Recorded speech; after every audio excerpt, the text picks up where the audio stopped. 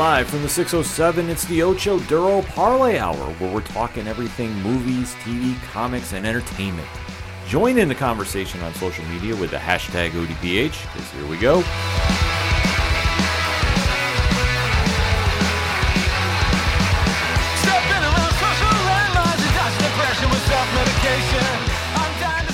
Welcome to an all-new edition of the ODPH podcast, better known as the Ocho Duro Parlay Hour. What's happening, everybody? Thank you so much for joining us this week. My name is Ken M. Joining me in studio, as always, you know him. He's the co-host. His name is Padawan J. Hello, hello, hello. Folks, we have a lot to talk about in the land of movies, TV, comics, and more. You are tuned into the entertainment edition of the ODPH, and we definitely want to interact with you. So make sure to swing on over to odphpodcast.com.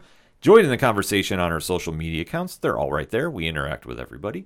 Check out Parlay Point's new blogs up right now. Holy smokes, we got a lot coming there this week.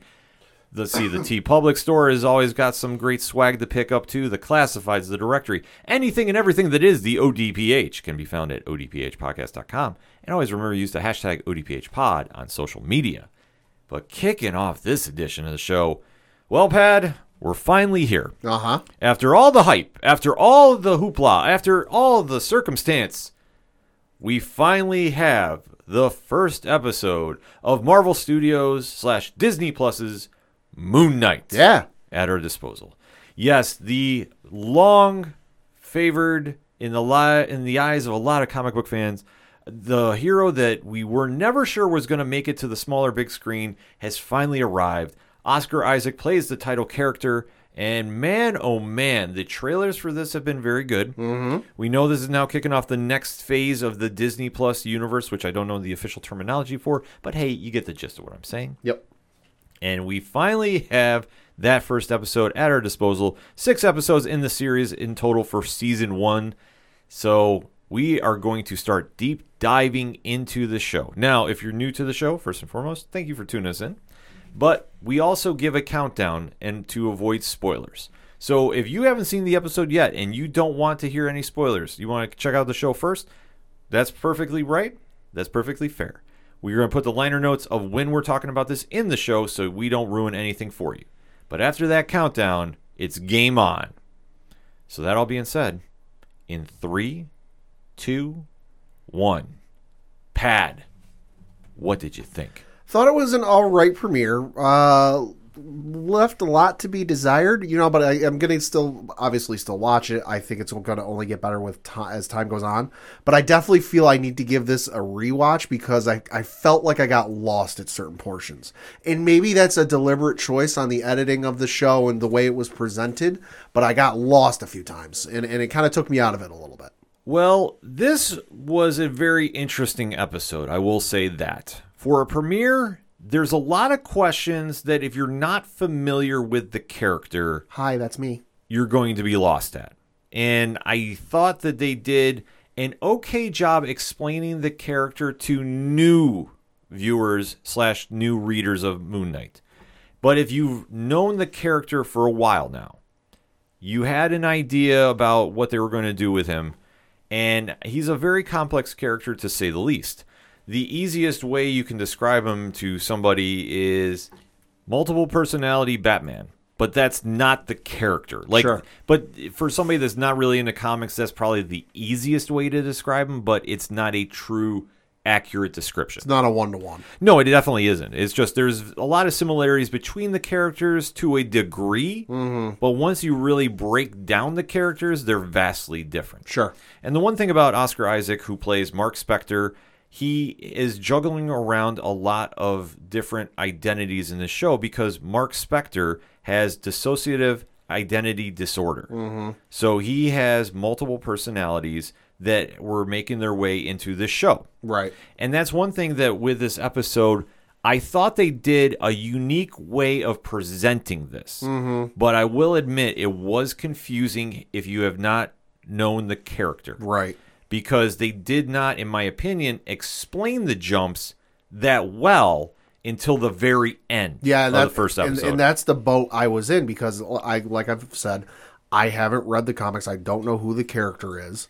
So we just start jumping around from place to place, and I'm like, oh, okay, this is what the fuck is going on here? And it wasn't until the end that I went, oh, okay. They alluded to it and they hinted at it and they kind of gave you some breadcrumbs as to what was going on, but I could have used some slightly bigger pieces of bread there. Yeah, and that's something that I thought hurt the beginning of the show, but I don't think it took anything away from the overall grade I would give it. Sure. It's just something that, since I've read Moon Knight, I understood what they were going with, but I also was thinking, okay, well, there's going to be a lot of people tuning in for the first time and going, what is going on here? Yeah. And I thought that it did a good job explaining the character, but you didn't really get everything until the very end. Right. And I thought for maybe the first 40 minutes of it, you're kind of like, I'm not sure what to expect. Because as they kick off, they don't even show Moon Knight. No. They show this weird scenario where you see a character, Arthur Harrow, who's played by Ethan Hawke. Yep. And he's breaking glass and putting it into his slippers. It's a hell of a start. Yeah, which it's like, okay, let's get weird. Uh-huh. I'm here for this. So they go right from there and catch up to Stephen Grant, who is one of Mark Spector's personalities. Yep. Or identities, rather, I should say. I apologize for that. Yep. And you see that Oscar Isaac is now trying to figure out his way. You know that there is something going on with him. He seems to be just a normal museum worker. Right, a little flustered, a little out of sorts, not exactly collected or punctual. There's the opening sequence. He's getting ready for work. He goes to leave. He stops to talk to somebody, only to realize that, oh shit, the bus I need to get to work is leaving without me. And he's running after the bus, and he finally gets to work, and his boss is like, hey, gotta fix that. That's the third time this week. Yeah, so you're seeing the everyday problems of a normal person. But his character is anything but normal. Because as you see, he's trying to go through his daily routine. Interacting with fellow coworkers is always an interesting ploy. He sets up a date. And then he has a series where he blacks out. Mm-hmm. And then when he's going to sleep, like allegedly, okay, it's a normal night, everything's happening, he wakes up in a completely different area of the world. It looked like maybe Sweden or Norway. It was something like that. Like he just enters into a whole different realm. He looks like his jaw was broken at one point. Well, it looks like he broke his jaw from the fall or something. Because it's like one of those when you wake up from a dream and you get that falling sensation. Mm-hmm. It looked like that is how they presented it, but he actually legit fell. Yeah, which they get into a little bit later. But it's so confusing of what's going on because he even wakes up and he's like, okay, what's going on? And as he goes into the town that's nearby, he now sees that Arthur Harrow is leading followers, right? Almost cult-like, which that was the vibe I got from this. And he's using his powers, which is a unique balance system, right, to see if they're worthy or they're not. And you see like how the scales fit. It's like you see a courthouse with the scales. Yeah. You see that they're getting judged if they're good or bad in his eyes, which is a really interesting way to make this happen. But it's something that he's judging who he feels is worth saving. And this is a really crazy moment because as you see one time he saves somebody good and gives him a hug, and then there's a woman comes up after him and says, oh shit, I've been good all my life, and the scales go away from her and she gets killed. Right. Like, how bizarre was that scene, Pat? That was very bizarre, and I want to point out, I did some looking on the IMDb page for Moon Knight, and under filming locations, and it looks like, and boy, this is an interesting MCU connection. It looks like the scenes that took place where he jumped to are in Budapest. Oh. Well, I'm not saying we're going to find anything out there, but just, hey, interesting choice to pick. As always, it's all connected. So as this is going on, you see Harrow understands like there's a presence around him. Like somehow he picks up that something is going on, and he makes all his followers kneel. Yeah. He says a word that is in their own language or whatever, or a different kind of language. And then Spector is now caught out there. Mm-hmm. Like, so how would you describe this whole scene, Pat? Bizarre as all shit. Yeah, because it's just completely, everybody around Harrow is like mesmerized and listening to every word. Yeah. But at this point, they know something's up, and he basically causes the crowd to separate from Oscar Isaac's character at this point. Yeah, and the whole scene is just especially bizarre because the vibe I got off of it is that it's not just like a handful of people, like 20, 30 people. It feels like it's the entire town. Right. Like, he has complete control of this area. And as he has everybody part ways, he is demanding the Scarab. Yep. And this was kind of interesting that Harrow picked up on this, because at this point, we don't know that he's got the Scarab No. on him. He has it in his hand. And at this stage, too, there is that really bizarre sequence going on, because Harrow demands it from Stephen Grant, that's the personality that's in Moon Knight at this point. The one in the driver's seat, I believe, is Right. what's said. The identity. Like I said, I apologize for that. And as Grant's trying to hand it to him, he can't open his hand. Mm-hmm. And there's a voice telling him, you can't give him that. Did this voice remind you of the voice from the Venom movies? Or is it just me? Slightly. Just like in the way whoever voiced it did their portrayal, it reminded me of Venom a little bit. Well, the one thing that is connected with Moon Knight, and they did not explain it in this episode, is he is the avatar for the Egyptian god Khonshu. Right. So they wanted to have that kind of control, symbiotic relationship explained on this show, but they didn't do a good job about explaining it for this episode. They're setting up for it, though. Right, absolutely. Because at the museum, there's this giant Egypt display going on, or Egyptian exhibit going on.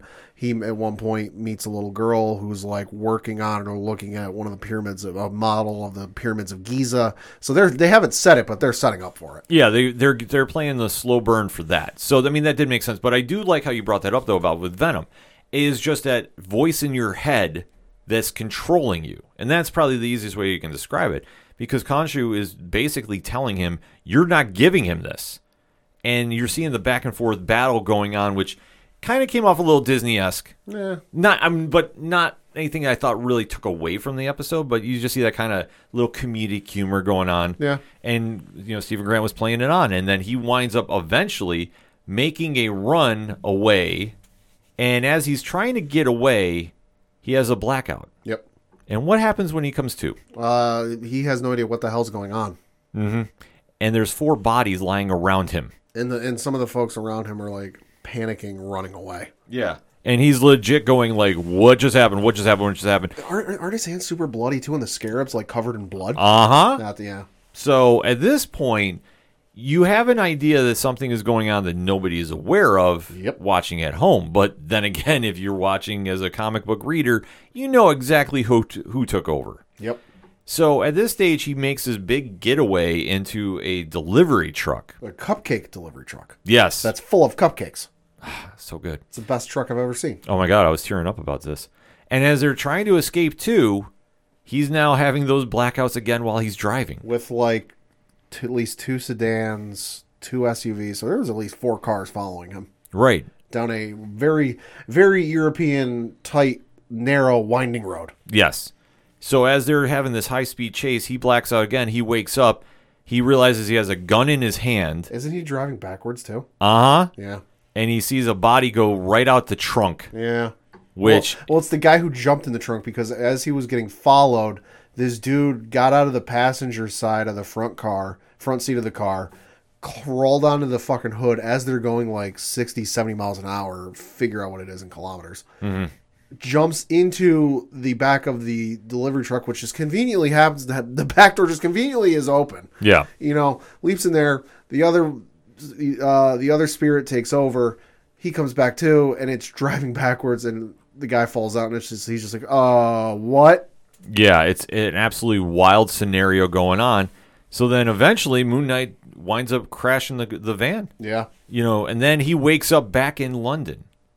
So it's a weird scenario that's going on here. Mm-hmm. And the whole before this whole sequence started, he went to bed listening. I think it's in one of the trailers they showed, the phone number for staying awake, and he's Rubik's Cube and reading, and he's like got his ankle handcuffed to the bed, and he wakes up after all this. He's still in bed. He's still ankle cuffed, and he goes, "Oh my God, thank God it was only a dream." Yes. Which, if you notice, too, with the music and the subliminal messages going on, yeah, they're all dealing with staying awake or going to sleep. Uh-huh. Because you hear during the whole chase scene, too, Wham, wake me up before you go. Notice that one. Yeah. Yeah. Could not escape that. But as he wakes up and he's like, oh, man, it was just a dream. It was just a dream. Well, he realizes that it's been a few days. Well, first he realizes he's being followed, and he goes to work, and he tells this middle management security officer, "Hey, I'm being followed. Don't let him in." And the security guard looks at him and goes, "You realize this is a publicly open museum that you don't need to pay anything to get into, right?" "Yeah, I know. Just stop. Don't let him in." Yes. So it's kind of the weird scenario going on, and he's trying to figure out, but he now realizes the time has been passed. Mm-hmm. That he missed that date that he set up with that coworker. Yeah, because he's sitting at the dinner table of this like steakhouse or wherever it is he went he chose for the date, and he's waiting, and the waiter comes up. "Oh, still waiting, sir?" He goes, "Yeah, I'm still waiting." So he takes out his phone and he calls the girl, and the girl goes, "Boy, you have some nerve calling me." He goes, "Well, why? I'm sitting here waiting for," and I'm paraphrasing. "Oh, why? I'm sitting here waiting for you." "Yeah, and I sat there waiting for you, and I ate a steak by myself." "What do you mean? It's not time. It's time for our date now." "No, it's not. Our date was supposed to be 2 days ago." "No, it's not. It's Friday. Friday comes after Thursday." "Yeah, and Friday was 2 days ago." And he hangs, and she goes, "Lose my number." And the waiter comes back and he goes, "Excuse me, what day is it?" And the waiter goes, "It's Sunday." Yeah, so 2 days have gone by that he can't put together. Which means perhaps this whole sequence in Budapest wasn't a dream. Yes. So it is a little confusing if you're watching at home with the jumps here. But you have to start piecing everything together, which I think is something that the creative team behind Moon Knight is really trying to challenge you, the viewer, with. Mm-hmm. Because they're trying to say that it is a day and night difference. No pun intended. But this is what we're seeing, because now back at his apartment, he's thinking he's getting chased. He's very paranoid of what's going on. Mm-hmm. He finds a phone. Yeah, because he starts noticing some oddities about his apartment or his bedroom. Like he lays down on his bed at one point and he notices these rather noticeable scuff marks from his table, like from where his table is sitting. So he goes, "What the hell?" So he moves the table over where the scuff marks end. He stands on the table, and then he kind of looks up and he notices a wooden board up in the ceiling is kind of misplaced. So he goes up there, he climbs on the table, and he moves the board. And he's got a fucking Motorola Razr sitting in the damn... And he goes, "What the hell is this?" Yes. And he starts going through the Rolodex dial, and he sees the name Layla keep showing up. Uh-huh. Except at one point, there is a side character that if you know Moon Knight, you see his name in there, and that was Frenchie. Yep. That is his longtime assistant. So... for Mark Spector, you're seeing that is his phone. Right. But as Stephen Grant, mild-mannered museum clerk, this is a whole different ballgame. Mm-hmm. And as you see, he finally answers the phone to talk to Layla, and he has no idea what's going on. Well, and she's freaking out like, "Oh my God, you finally pick up an answer. I've been trying to reach you for months. Where the hell are you?" And he's so confused. He's like, "Listen, I don't know who you are thinking you're talking to on the other line on this phone, but this was just left in my flat, and stop playing with me." It's just this whole back and forth. Yes. And then even at this point, too, he's trying to resume normalcy at the museum, and he's now actually visited by Harrow. And Harrow is breaking down his whole weird, twisted version of reality. Yeah. That apparently he's an avatar for the goddess Ammit. Yeah, and I love, he brings up, "I'm an avatar." "Oh, blue people love that movie." Yeah. And he goes, "No." And then he keeps going, "Oh, anime." I'm like, "Oh, he's bringing up Avatar: Last Airbender." Yes. So you see that he's there, and he's insisting about the scarab. And he is more or less calling his shot, too, because apparently he has now converted everybody in the museum. So this has all been a setup. Oh, yeah. Since day one. Well, because they start doing that weird brainwashing thing where, like, the villain's going to reveal his big master plan that, "Oh, you think you know, you don't know," and everyone starts walking towards him with hands outstretched. Yes. So at this point, you do see that there is an attack made on Stephen Grant. That there is a monster that comes flying out from... Looked like a dog or something. It definitely looked like something from hieroglyphics. Yeah. That you would see there of just kind of like a half man, half animal done in there. Yeah. Like it's just something that if you know Egyptian hieroglyphics, you've seen like this kind of character before. Mm-hmm. And literally comes to life and starts chasing after our hero. Yep. And this is where you kind of get a little more background about the identity disorder. Because as Stephen Grant escapes into a bathroom, he locks it, and in the mirror reflection, he now sees a full Mark Spector.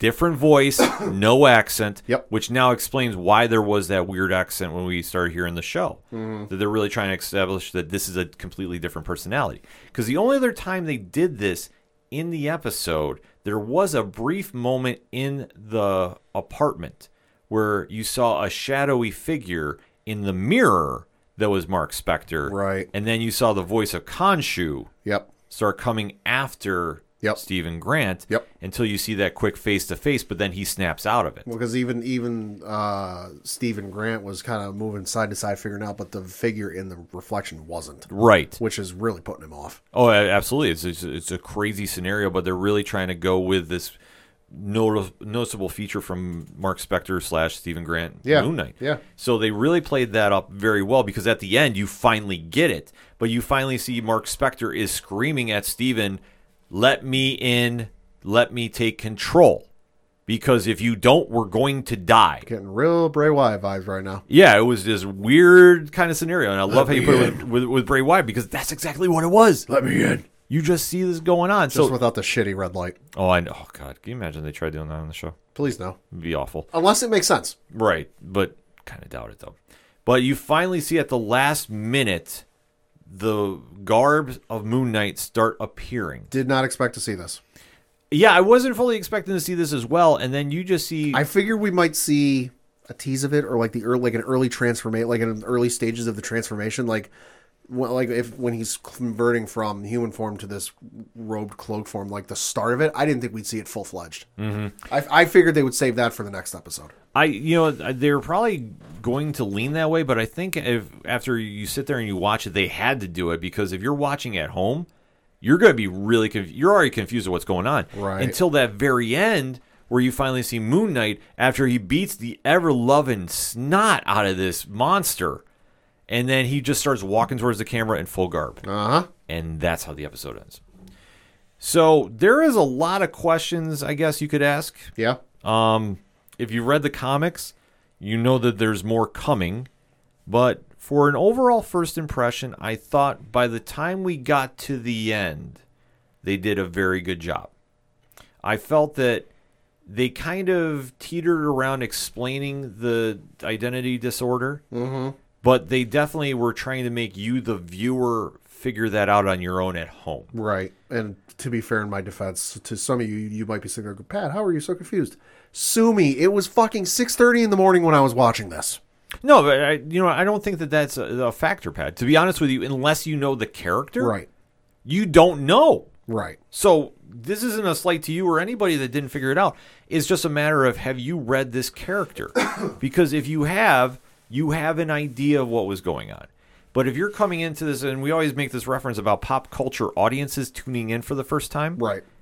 they're going to be lost until the very end when they reveal their hand. And they go, oh, he's got another personality in him. Well, this is where it kind of shined through. So I thought they really did a good job about explaining that when they finally got to the end. Mm-hmm. But it took a while to get there. So I could understand if some fans were not excited about this.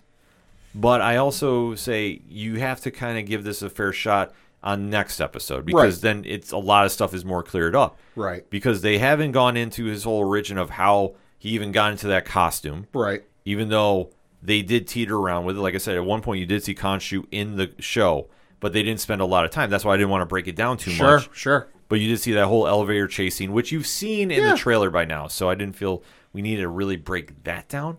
But that's how it kind of ties into it. And then you're just knowing that he has something that the cult leader wants. Mm-hmm.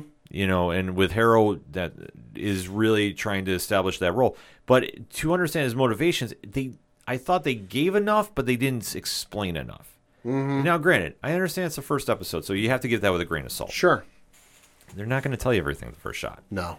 I did think, though, Oscar Isaac played this role very well. Oh, he was brilliant. I really think, he was really good. He really, really ran with this and really tried establishing about the different personalities, different vibe, everything with it. We didn't see a lot of Mark Spector on the show, because that is usually in the comics the more dominant identity. Mm-hmm. Stephen Grant has a different background in the comics. Sure. So this interpretation is a very unique one. that it took me a while to kind of get into, but I understand what they're trying to do with this.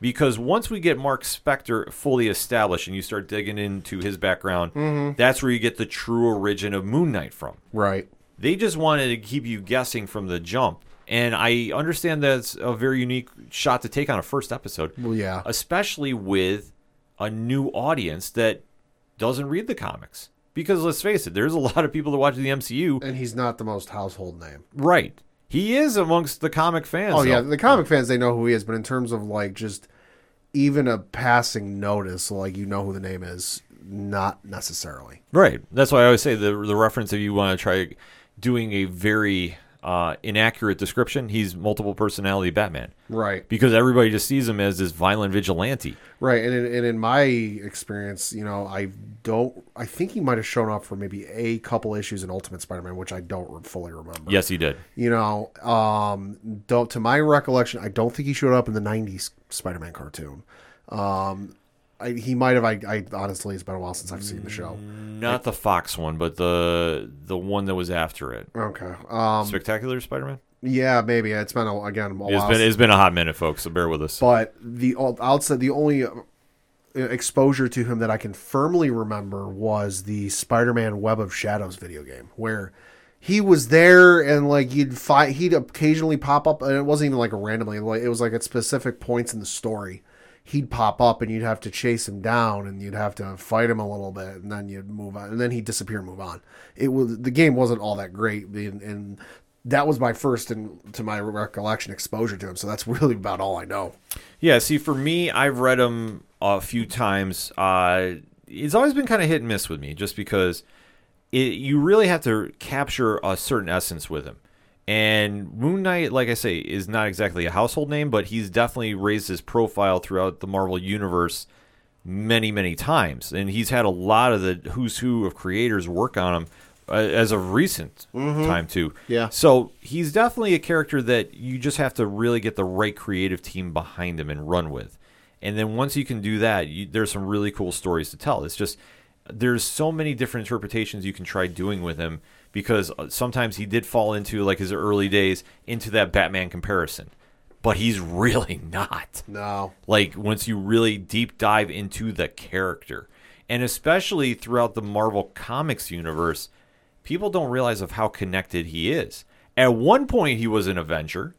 At one point, Marvel Knights, I mean, because that's the street-level superheroes. Right. Most MCU cinematic universe fans would know as the Defenders. Right. He was in that kind of group.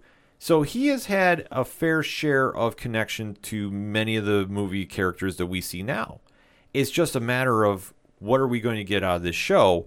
And I know that obviously Marvel's taken their time. They've really raised the profile of him in the comics as of late. Well, yeah. So, and rightfully so, because... But they do that every time one of these things are coming out. And it's smart business, too, because for a character like Moon Knight, you want to try getting away from the Batman comparison and establish who he is. Right.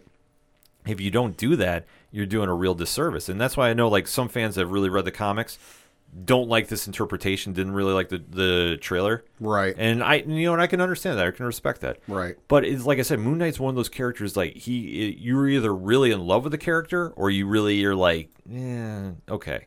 Like I don't think anybody's like really hates the character or, Sure. or dislikes. Sure. Well, I'm sure there's somebody. Well, I'm sure, yeah, there's somebody with everybody. But I'm saying you talk to the majority of comic fans, and this is why this show is so impressive to see because, in all honesty, trying to do this show, and especially on Disney Plus, which this is, in my honest opinion, is not the Punisher coming over. This is the real reason why we have TVMA ratings. Because if you really do Moon Knight as Moon Knight, yeah, you're teetering on Punisher levels. Well, and I know this one, because I was curious about it, is TV 14. Mm-hmm. At least right now. Right. And I don't think there'll be a director's cut, but you never know. But release the director's cut. But I think this is very interesting to see how they're gonna do this and explain his identity disorder too. I think they showed it in a very unique way. Yeah. That once they dive into and explaining it, it's gonna be one of those minutes like when you see it in like episode 3. It's like peeling back the layers on an onion. Like, yeah. At the surface, it seems like very normal and ordinary, but like the more layers you peel back, the more you realize how just odd this onion is. Yeah, and that's one thing that you'll be sitting going, "Oh, I get it now," and then right. that's where the mind blown, idea comes in because, like I say, he is a complex character. And I thought for the initial shot, I loved the first episode. But then again, I've read the comics, so I had an idea what to expect. The interpretations we're seeing are going to be very interesting. And I think that once this show gets rolling, it's going to be very, very good. And I think Oscar Isaac was the perfect casting for this. I don't think you could have done any better. No, I can't think of anybody who could do better. Yeah, and I'm just waiting to see what happens when he really sinks his teeth into this as we go further. And then I keep on hearing it's going to get crazier and crazier as it goes. And I think that that's what they need to do, because if everybody just says it's going to be Batman ripoff, it's just not going to work. Final thoughts on the episode, Pad? Okay, episode. Could have done a little bit more, and maybe my opinion will change. I'm going to go back and watch it a second time just to see if I kind of follow the thread a little bit better the second time through. But I still enjoyed it nonetheless. Yeah, same here. I'm definitely doing a rewatch of it just because there's a lot to look at and trying to piece together all the Easter eggs they did. Like I said, they tied in a lot of the Mark Spector life in there, especially with the cell phone. And I can't remember if it was Collider or somebody else pointed out that the 30-second name on there was Frenchie. Yeah. And that was a tie back to when he appeared in Werewolf by Night 32. Oh, okay. So there's like a little small Easter egg about that. I'm pretty sure it was Collider. If not, I apologize. Hashtag ODPHpod. But either way, there's a lot of this show that I think is going to be a plus than a minus. I think that they established a good base for comic fans. For pop culture fans, it's going to need a rewatch. But I guarantee you, by the time we get to episode 3, I think we're all going to be sold on this episode or this series in a general vibe. So that being said, we gave you our takes. Now we want to hear yours, ODPH Society. Hit us up on that hashtag ODPHpod. Moon Knight, episode 1. What's your takes? Did you love it? Did you hate it? And why? And remember, let's keep it spoiler-free until Friday, April 1st. We are talking about making sure we don't ruin it for anybody else that's going to be watching. And that's not an April Fool's joke. No, it is not. We want to keep it very, very spoiler-free until then, because this show is worth the time. I know there's a lot of rumors going around about it, whatever. Let's give everybody some time to watch it. Mephisto! Yeah. Oh, he was in there, too. Oh, wait, we said too much. Or did we? Let's have that discussion spoiler-free till Friday, and then after that, all bets are off. We're going to take a quick break. We'll be right back. Do you think you should go to jail if you throw a cookie at your girlfriend? Do you think it's cheating if an athlete fails a doping test, but the twist is only her boyfriend is juicing? Do you think 200 shots is too many to try to stop a robbery? What would you do if your parents burned $30,000 worth of your porn? Have you ever asked yourself this question? What the hell is wrong with Florida? Well, we're the Rum Runners Podcast. We read the clickbait so you don't have to. We click those questionable links that pop up in your feed and let you know you want a new iPhone. Every week, we break down the weirdest and funniest of those articles. Find us on Apple, Google Play, Spotify, Stitcher, Anchor, and just about anywhere you find podcasts. Video versions can be found on YouTube. Just search Rum Runners. That's RUMRUNNAS. We're also available on Twitter at RumPod and Instagram and Facebook at RumRunners. With new episodes dropping every Thursday at 12 p.m. Eastern. While you're there, don't forget to subscribe and leave a rating. Coming back for another segment on this edition of the ODPH podcast. And let us talk Superman and Lois. Yeah. It pains me, though, because after this episode, we're taking a break until April 26th about them. About a month, yeah. I don't like this. I don't like this at all. But I digress. All right. But at least they left us with a solid episode. That's right. The CW's best show decided to give us a very, very strong episode before they decided to take yet another break, which is the only complaint I have about the show, because once the ball gets rolling with Tyler Hoechlin and Elizabeth Tolik as the title characters and the wild world that is Smallville, whoever thought we'd be saying that in this day and age. I know. We get the ball going, there's a lot of stuff happening, and then we stop. Shit's hitting the fan. Yeah, it definitely was hitting a lot on this episode, so there is a lot to digest. If you haven't seen the episode yet, we give you fair warning. We are talking spoilers, so what are you waiting for? Make sure you're watching Superman Lois each and every time it comes out, because it's the best show on CW if you represent DC Comics. Maybe even the best show on the entire network. I'm going to put that out there. But you know the deal by now. It is time to recap episode 9 of season 2, entitled 30 Days and 30 Nights. After the countdown, we're going live. So if you don't want those spoilers, we give you the fair warning now, because here we go. In 3, 2, 1, Pad, what did you think? Thought it was a really great episode. Despite the fact that Superman was on it for about the amount of time I can hold my breath for. That's a joke. But the fact that he was on the show for, I almost want to go back and watch the episode again and timer it, how long he was on the episode. It can't have been more than a minute and a half, if that. So despite the lack of one of the title characters, solid episode and a great job by the writing team having the other characters not named Superman/Clark pick up the pieces. I agree with you. I was actually very pleased with this episode, and even with something that I'm very critical about. Okay. And we'll get into that as we start doing the breakdown of the show. Because as you touched upon, Superman was in it at just the beginning of the episode. The beginning and then like the last 20 seconds. Yeah, which is explaining why. Well, it's a little complex because this entire season has been based around a cult leader named Allie. Mm-hmm. We must have something for cult leaders because I think there's one on each episode we're talking about this week. Yes, there is. Aye, that's a weird thing we do. Hey, this is the ODPH Society. Everybody's a cult, part of the cult here. Anyway, the deal is, though, Allie has been recruiting people in Smallville because she has this idea about this whole, like, ascension going on. There's this other you. There's this other you. Like, it's kind of a weird thing going on here. Yeah. And it is now tapped into the Bizarro world, or as they like to call it, the Inverse, which I'm still, on the fence about. Could have been named better. But it definitely could have been named better, but you kind of deal in the fact that she is now tapped into this universe. She thinks it's going to give her ultimate power. And she's going back to the well because she has now been freed due to the actions of Lucy Lane, who stole the DOD get out of jail free card. Upstanding citizen. Yeah, from General Sam Lane last episode. So now Allie is free. She's heading back to the mine where this all began because this is where Bizarro was trapped. There's a ton of X-Kryptonite in there, too. Yep, and as we found out at the end of the last episode, she was the backup plan in case things didn't go right with Allie. Yeah.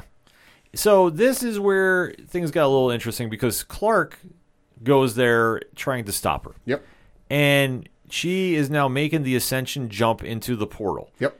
And for whatever reason, he starts spinning around to give himself enough momentum. Well, because he is told you can't, because he wants to go in there and go after her, but he gets told you won't make it through there like that. Mm-hmm. And that's when he just all of a sudden decides to get up, fly in a circle at however fucking fast he's going, multiple times, and then he just takes off into the portal, and it looks like his suit is peeling off of him. Yeah.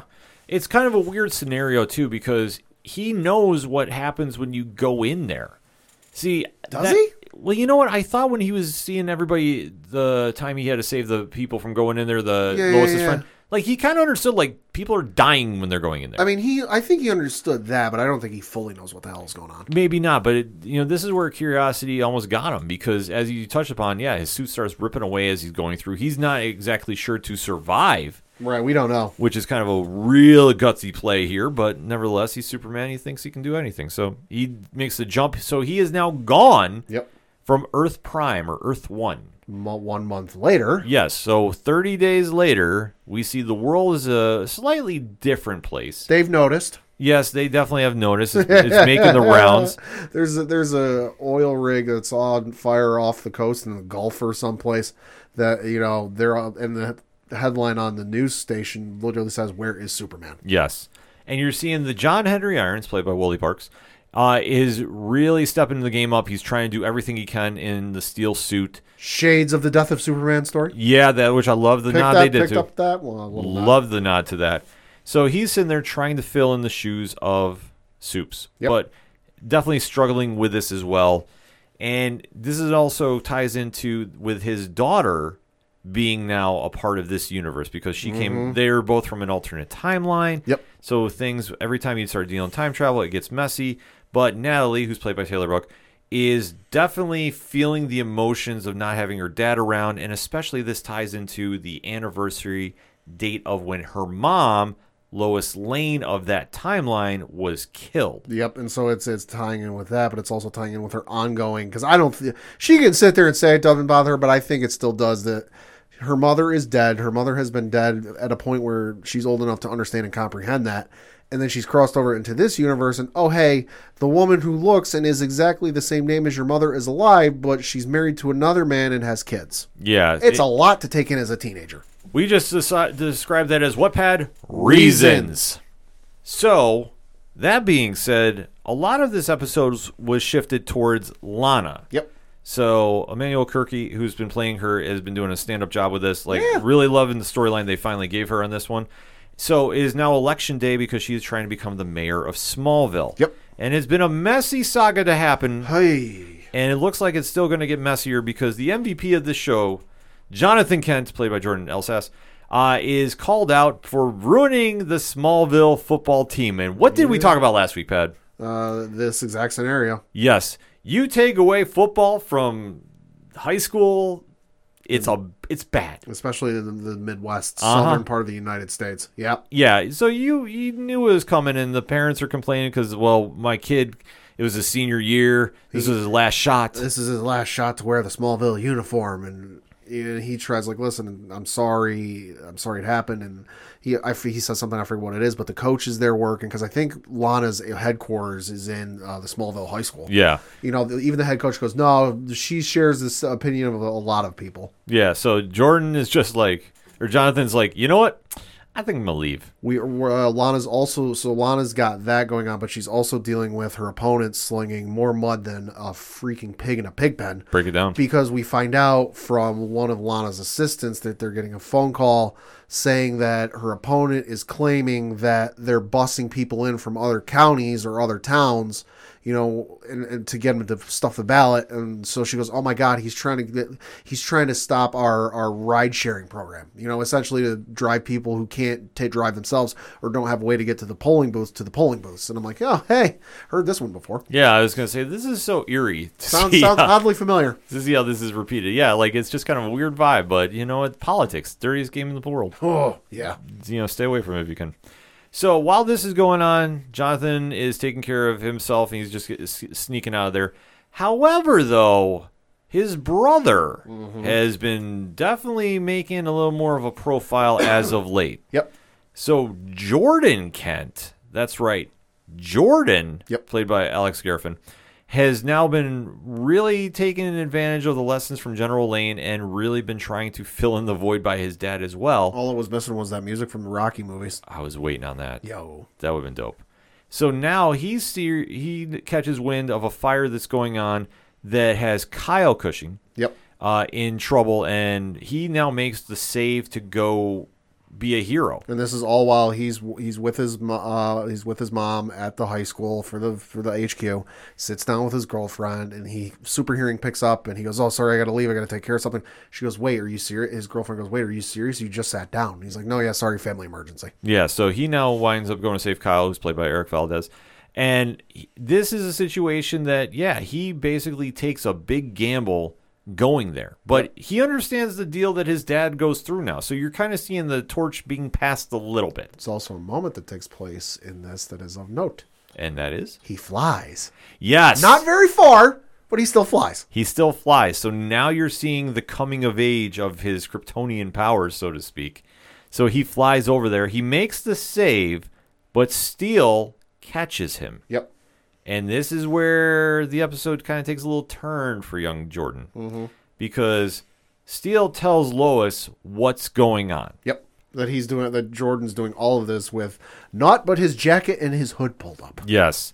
So this has that whole Earth 2 vibe going on with it as well from the comics. Has middle part of Smallville, the TV show, vibes for me. Yeah. Like it's a very cool scenario with that as well. Because in Smallville, if you haven't seen it, Clark starts doing his Superman thing before he's Superman, and he's literally just like he's literally running around in like a black jacket and blue jeans. It's like, okay, no, that's not very identity hiding. Yes.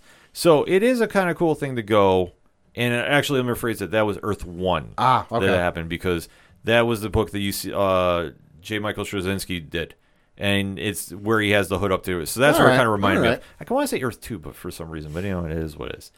Either way, Jordan now is getting scolded by his mother, Lois. Oh, he's getting read the riot act. Rightfully so. Oof. And her world is crashing around her, because not only got the shame of the family with Jonathan. Oh yeah, Jordan is now risking his life, and his husband's missing, and people are starting to ask him questions. Yeah, because she just keeps on saying he's an assignment on Metropolis, so everybody's going like, "What is he doing?" And I don't think anybody buys that, because he publicly quit the Daily Planet. Yeah, that's so what's he on assignment for? Lois's paper? It's a loophole that they have not explained. No, you know what it is? Reasons. Fair enough. So while this is going on too, Jordan is sitting there trying to, explain his deal. It's not happening. His relationship with Sarah is getting very, very strained. Yep.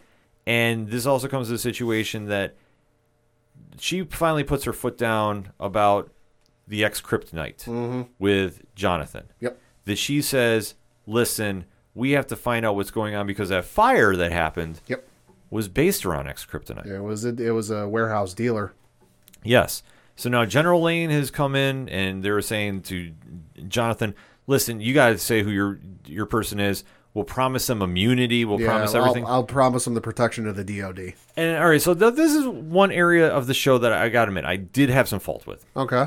Okay, so Lois, right? World's greatest reporter. Uh-huh. Kind of like a detective in her own right. Sure. General Lane, Sure. head of the DOD. Sure. Head of the intelligence of everybody. Sure. They couldn't figure out it was Candace, Jonathan's girlfriend, he was protecting the entire time. I mean, I think it falls under one of those scenarios where it's like it's a person close to the family. So why would you expect it to be somebody close to you? Like it's the person you least expect is the person closest to you.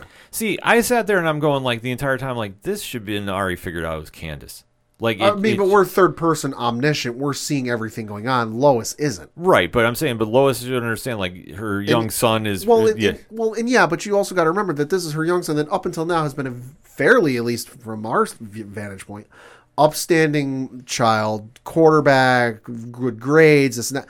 Why would he date somebody who's a drug dealer? Oh, I'm sure, but... she probably just thought of the whole drugs thing as like, oh, listen, the football team had it. He got it from somebody on the football team. Somebody on the football team had a connection. Never probably crossed her mind for 1 second that he was dating somebody who gave him the stuff. Well, that was the thing, which is how protective would he be unless it was his brother? Like I say, like, who else would in that timeline be the prime suspect? That's why I'm sitting there like... Well, I mean, it's the locker room stuff. I mean, how little do we hear about stuff going on in a locker room in the NFL type of stuff? Oh, I'll grant you that, but I'm saying for a young high school to be that protected. Like, I can understand the pros a little bit more, but we're talking about a 16-year-old kid here. So, like I say, that's where I thought they telegraphed it a little bit. But nevertheless, Candace comes forward, explains everything, explains why, because the family is needing it because her dad's in poor health. There's a big old sob story. Yeah. Right. So, which I'm waiting to see if that's actually real or not. Yeah. Because, she's said it, but we've never actually seen it. Exactly. So it's kind of an interesting situation going on there. But as we start progressing later in the night, we do see that Lois and General Lane decide to go on a sting mission to go investigate by themselves. They bring Jordan with them because he's like, oh, I've got super hearing. And Lois goes, absolutely fucking not. Yeah. And General Lane's like, no, this is actually a scenario I'd use Superman in. And so they finally compromise. All right, fine, we'll drive by. You use your super hearing, but you stay in the car. So they get to the location of the warehouse that they're dealing out of, and she goes, all right, can you hear anything? He goes, no, I can't. There's this hissing that's kind of drowning everything out. And I love this from General Lane. He goes, does your X-ray vision come in yet? Yeah. And he goes, no. He goes, damn, that would have been coming real handy right now. Yeah, no, it's definitely, he's aware of the situation. And he's definitely picking up on it. He's got a potential Swiss Army knife sitting in his car, but he doesn't have the full use of it yet. Exactly. Like, it's a crazy thing to see, but how he's predicted the future of young Jordan Kent, it's quite impressive. But as typically happens, they get caught. Because Lois can't stop being a reporter. Yeah, because Lois can't stop being a reporter. And I do love the fact that she made the nod about the ropes. Well, and Christ, look at him, money. Like, at one point, the plan before they decided to go to this was to use the U.S. government satellites. Yeah. And pull up the satellite imagery, but all that take time. So they decide, no, that'll take too long. Why don't we go to do this thing? So they go there, they confirm it's there, and General Lane's like, all right, time to go, let's leave. No, Lois says, no, hold on. There's this like little gap because the windows are blacked out or taped over or something, but there's this little gap where you can look through, and conveniently enough, you can stick a camera up to it and start taking photos. So what does Lois start doing? She pulls out her phone and starts taking pictures, and her dad's like, yo, nudge, nudge, nudge, we need to go. And she's like, no, hold on. Yeah. And I'm thinking, Lois, it's there. You can tell your father is the interim head of the DOD.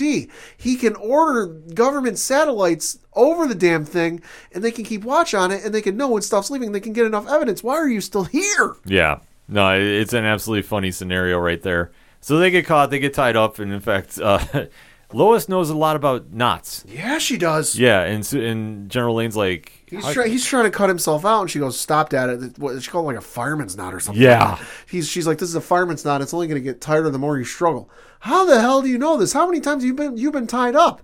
And she goes, "I think it's better you don't know." yeah, I was gonna say for all the times she's been captured and Superman's had to go bail her out, like this is secondhand to him. So I thought it was a very cool nod to like the old style of Superman stories where Lois is always captured. Yeah. But this is where things get very scary for a sec, if you will, because the dealers that are involved with this X-Kryptonite plant are not wasting any time. No, because they know now the government's after them. Yeah, so they whip out the guns quick. And then this is where Jordan Kent comes through because he gets summoned. Well, because his mom starts talking and he hears him, which one of my issues with the fucking episode. He's sitting in the car as they're sitting a good distance away from the building, but he can't hear inside because of the hissing.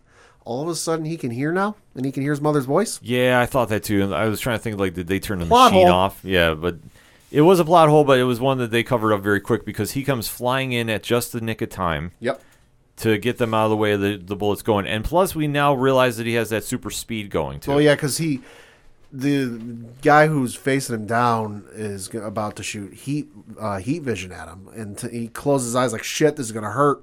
But then it's that effect like you see in Justice League, you know, or when the Flash takes off in the Justice League movies.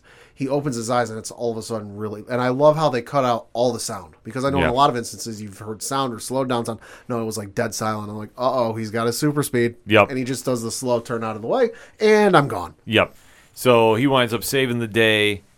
The dealers get arrested. Yep. Lois kind of comes to terms with everything. They go back to find out that Lana has won the election, but Sarah does not want anything to deal with Jordan. Like I say, this was one of the times, like I say, I know I've been overcritical about their whole relationship being forced down our throats. This was one of the times I was like, you know what? This makes sense. And I think Sarah's upset at not only Jordan, but her mother, because it looks like she's going to be moving in with her father, which is all sorts of weird. Yeah, there's something going on. I mean, she's got a lot of teenage angst going yeah. on with her character. So, Got I mean, family issues. She's got boyfriend issues. Yeah. Yeah, I mean, there's just a lot going on with her character, which, like I say, I understand because it is teenage angst. Yeah. Like I say, Indy Navarrete, who plays her, Navarrete, has been doing a good job with this episode. Because, like I say, a lot of times it feels like they're forcing that issue. Like, right. That we're like, okay, we're really supposed to root for him and not. And just, like I say, this was one of the episodes I thought they wrote Sarah very well. Because not only does she try helping Natalie get through the death of her mother's anniversary there, you also see that she's trying to work with her dad who's recovering from the fire, and they're kind of having this rekindling of their relationship because it was shattered because of the affair.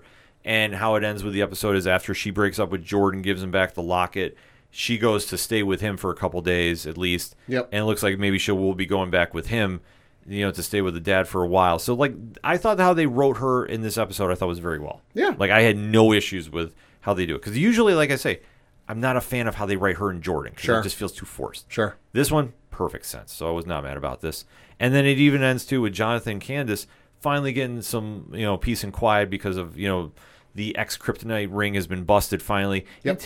Until... Well, it's been busted, but also Lois and her father are still concerned because they saw the inside of that facility, and there's some buku bucks moving through that facility. So it's not just, Walter White and Jesse Pinkman, starting up an operation and getting big enough to where you got all these people that no, there's a major player involved, and they've got to figure out who it is. Oh, I got my theories. Lex Luthor. Maybe. Why not? Maybe. John Cryer. It's been a hot minute since we've seen him. Or if you really want to go to a completely awesome recasting, Bryan Cranston. Ooh. Since you brought up Breaking Bad. I know I'm fan casting, but listen, I'd be happy. Can I fan cast Michael Rosenbaum? Do it. Please. I'm all right for this. Like, whoever they want to get for Lex. That's what I'm thinking. We haven't seen Lex on this show yet. True. So it could be time. So I'd be excited to see this, but like we say, they're going to tease that, and I think it'll be a big reveal when that happens. Oh yeah, and that's why I say it's got to be Lex when that Yeah. does. But we do see that Jonathan and Candace get their moment, and then Jonathan though gets a headache. Mm-hmm. And when this happened, I went, "Oh, wait a sec. Mm-hmm. How is this playing out?" I think I know. And then we go back to the Kent farm on a flash forward. And what do we see, Pat? Jordan is on the front porch, kind of having that teenage moping moment because, my girlfriend broke up with me. Lois kind of ribs him a little bit, goes, hey, listen, kid, this is my sobbing spot. You're going to have to find one of your own.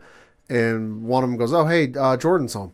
And the other one goes, that's not Jordan. And the most badass-looking Jordan you've ever seen comes walking up. Jonathan, you mean? Or Jonathan, yeah. The most badass-looking Jonathan comes walking up to them and got a leather jacket on, got a wicked haircut on him, and just goes, oh, wait, this is the inverse universe. Yes.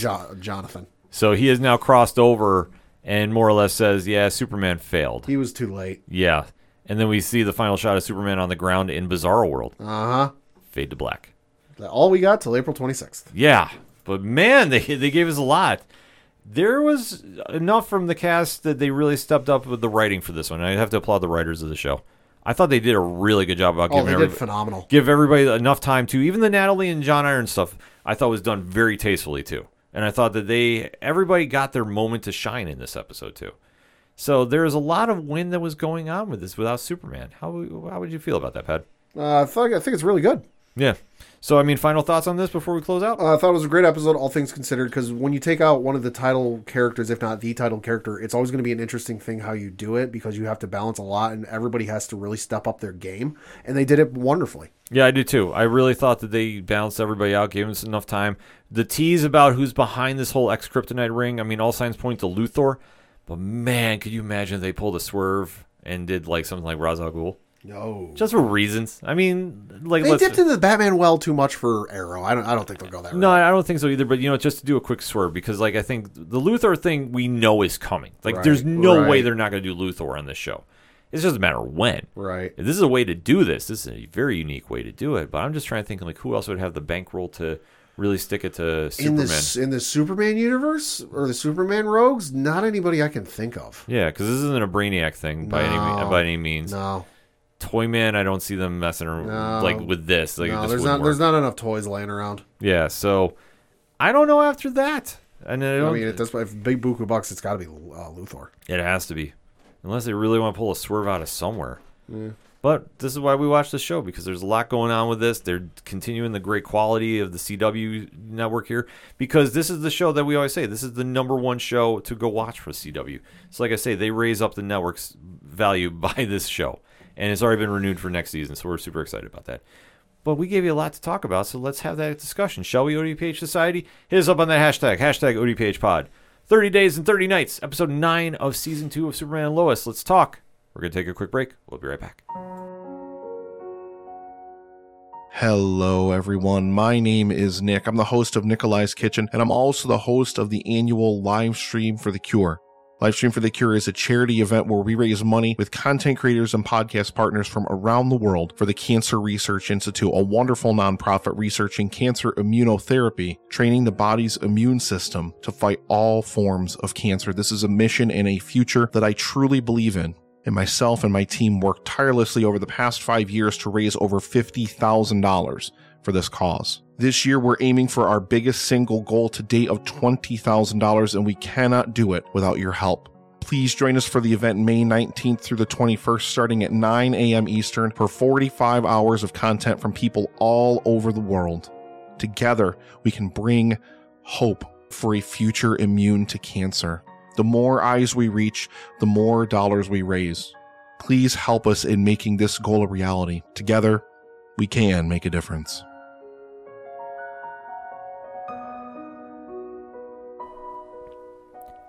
Coming back for another segment on this edition of the ODPH podcast, and it's time to catch up on The Walking Dead. Zombies, cult leaders. Again. Yeah. So an ongoing theme. I know, seriously. We may have to investigate this. We got a thing for cults, I guess. Nevertheless, this season has been a very interesting one. Obviously, we discussed this at major length, but if you turn in for the first time, the last season of The Walking Dead, which actually wrapped up filming today, I believe. Oh, cool. They have broken it into 24 episodes, 8 in a row, then they take a break, another 8, then another break. Yes. So this is the middle act of the final episodes. So that being said, there's a lot going on in the world. of The Walking Dead, you're noticing that the Commonwealth, the place that seems too good to be true, is really starting to show some cracks in the foundation. Some cracks in the proverbial nice coat of paint. Yes. And this is where we're going to be jumping into the episode, and we do give you that countdown warning as well. And you've been listening to the episode this far now. You know how we get down. So that being said, it's time to talk about episode 14 of the final season of The Walking Dead, entitled The Rotten Core. So in 3, 2, 1. Pad, what did you think? Thought it was a really good episode, and yo, that fucking revelation. What the fuck? Yeah, this episode definitely had a lot going on with it, because as we've been leading into this specific episode, the motives of the Commonwealth, which now feels more and more like a cult every day, has really started to show a lot of gray areas. Then it's not the utopia that everybody Got thinks a it is. nasty underside of its belly. It does, because it just seems that there is just so many people that think they're the head of the table, and yet nobody is serving. That's Because funny. I don't see Roman Reigns on this show. can you imagine though? Yo. Because if somebody's serving at the table, they'd be serving up some knowledge. Because it just seems like there's so many hidden agendas going on with the Commonwealth that it just is so puzzling to see how we have the car salesman of car salesman, Lance, is trying to maneuver into getting a new territory into their quote-unquote United States that they're building. It's a weird thing with them, but this is something that they've been slowly teasing, and Lance is out of his damn mind. To put it mildly. As the second in command. Like I say, Josh Hamilton has been playing Lance, has really been oozing the cheesy moments on this show. So like I say, I don't mind his character. But now he has his own Daryl working for him, and Carlson, who apparently used to be CIA. So Jason Butler Harner, who is playing him, did a really good job about this, because they're trying to take over this building. And this building now has a little more meaning to it, because you seem to find out that this is where the one and only Negan has been staying. And this is kind of his kind of group as well, that they're kind of having this weird takeover, like, battle for territory as well. Then you throw in everybody else involved here, with Gabriel and Aaron, and now Maggie is with her group in there trying to save everybody. It's this giant big clusterfuck. to put it mildly. To put it mildly, but that's Yeah, the easiest way I can describe it, because I'm sitting there watching, I'm like, God damn, there are so many people in this building. Like, what is in this building that's so, like, valuable?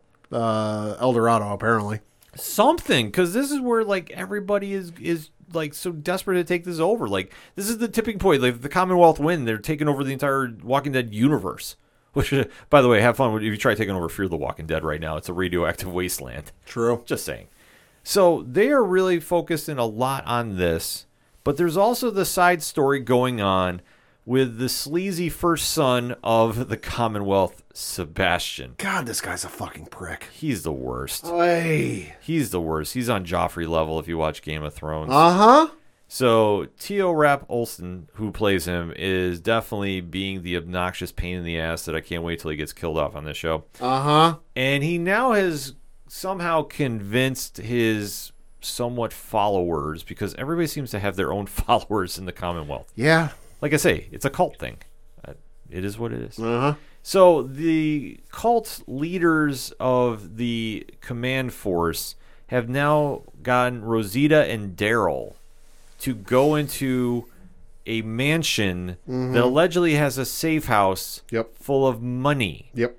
And this is because, well, he got cut off by the president. Yeah, and the whole premise of this is already smelling like shit to Rosita and Daryl, because they're obviously in this military force. They get their marching orders. Hey, you're on patrol duty in sector whatever the fuck it is. Yeah. And they go, they're like, all right, move out. And they go out and they get told, hey, been a change of plans. You got to go over here and do this thing. And they're like, why? Why can't you do it? Oh, hey, they really want you to do it. And Daryl's not buying any of this. No, because they've been through this before. Like, I mean, this is one thing you can say is a running joke with The Walking Dead. Find a safe haven, somebody's usually ruling it, have to do a lot of bad things to stay there. It turns out it's an evil thing. Wash, rinse, repeat. And this is what happens on this episode, too, because they wind up going into this house. They do see that there's somebody there who I was actually shocked to see a survivor was here, because the entire camp there is overrun by zombies. Yeah, there's a small horde. Yeah, like it's ridiculous, but it's another character from the Commonwealth that apparently was forced by Sebastian to go get that money as well. Was it a character from the Commonwealth? I never. It was kind of hard to figure out from that. I thought she mentioned at some point she was. Okay. So if I'm wrong, hashtag ODPHpod. But I thought that she was somebody that Sebastian said, I need you to go in the house and go get this stuff. So, like, this is just whatever he thinks is in this house is extremely valuable. It's worth the weight of the world. Well, you think about it, he's sending in people that he feels are expendable. Like, this in a weird, messed up sense. And he's coming up with this bullshit like, why can't you send in those two guys? This is Daryl. He's like, well, because bullets are counted, and they'll know something went on if I send people. I'm like, what? Yeah, like, I think he's honestly sitting there thinking that he has his own Suicide Squad to do whatever, and then guess what? They get killed. So be it. To a certain degree, yeah. Like, it's a weird scenario because he's so obsessed with taking this house and, like, whatever's inside of it because he got he had his money cut off. Mm-hmm. Which I'm like, okay. My mother cut off my money line. Yeah, I'm like, dude, it's a fucking apocalypse. Like, what much is there to buy? Exactly. Like, where you gonna go on Amazon and go find something? You gonna go buy fucking Elden Ring or some shit? Like, no. Yeah.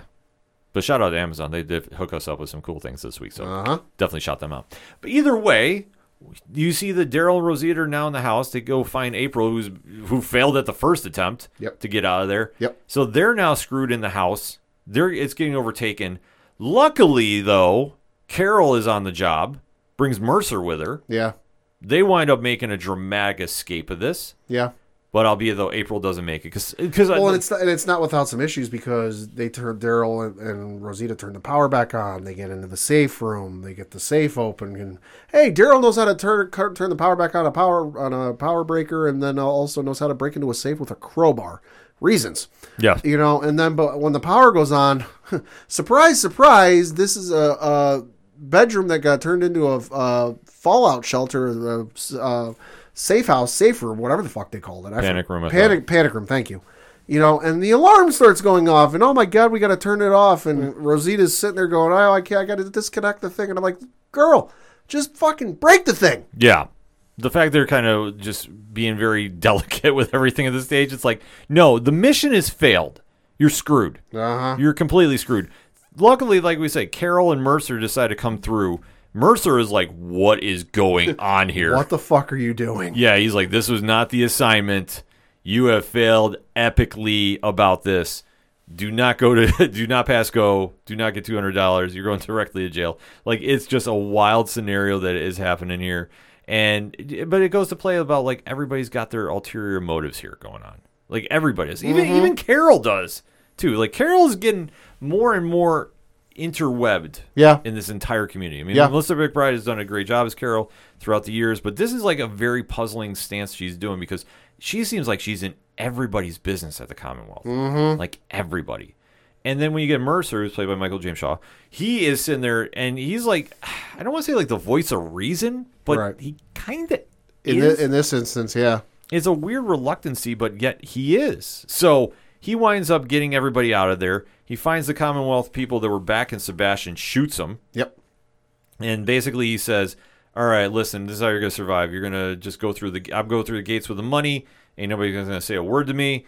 You're going to give it to Sebastian and call it a done deal. Because he's like, Sebastian's the guy you don't want to cross. Trust me. He's like, yeah, he'll keep coming after you. So just do this once and be done with it. So that kind of writes up that half of the show. But the other half is all focused on taking over the tower. Yep.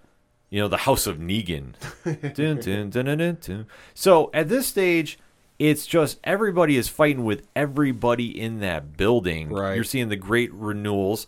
And then you do see probably the strangest cameo I thought, and that is young Herschel sneaks into the building. Well, he smuggled his way in the car and got tired of waiting, came out of the car, and you saw right before one of the commercial breaks, Negan saw him get out of the car because he goes over to the window and he peels back. He just goes, "Oh shit!" And I was like, "What the fuck did he see?" And then you find out, "Oh fuck, that's Maggie's kid." Yeah.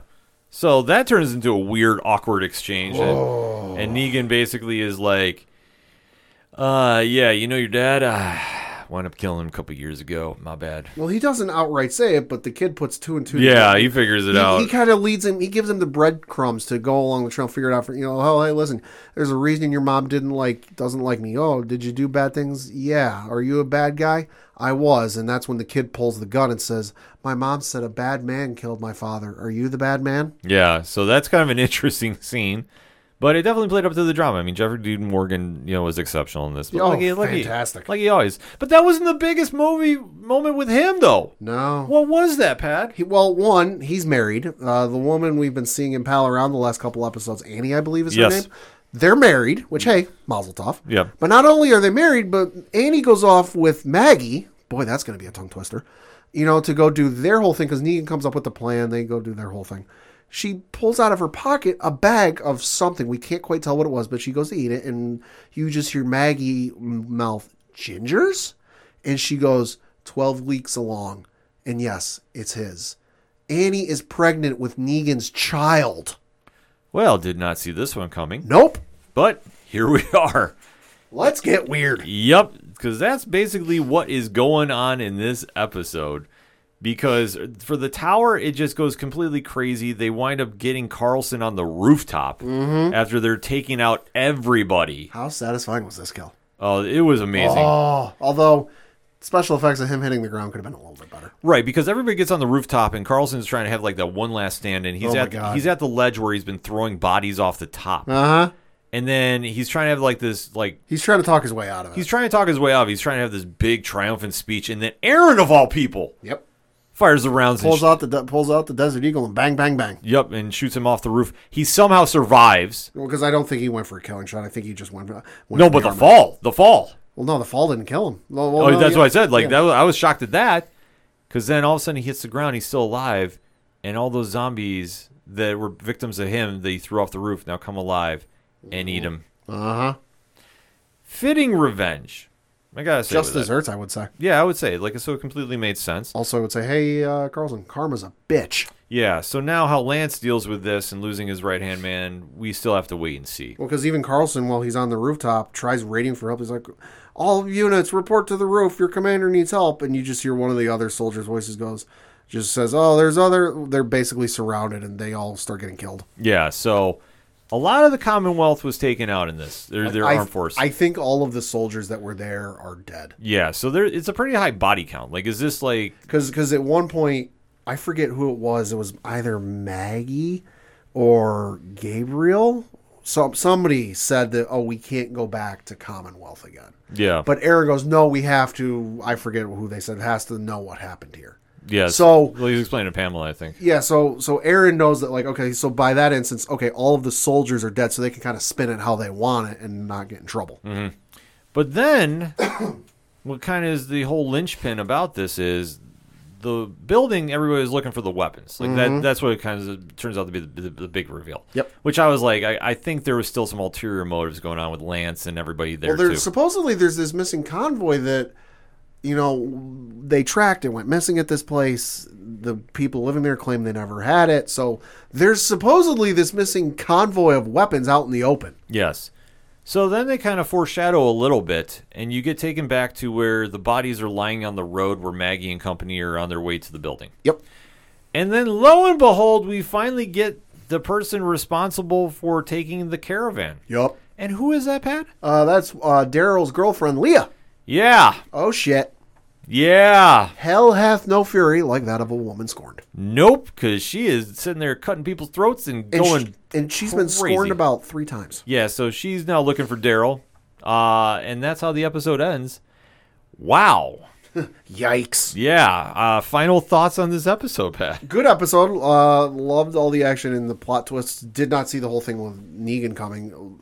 Can't wait to see where that goes. And excited for next week. Although we'll have to wait. I won't be able to watch it live because it's WrestleMania. Yeah, no, we have usual. We have priorities that night, so we're not watching. Do. Yeah, so forget it. Saturday or Sunday. Like we're not watching anything other than wrestling.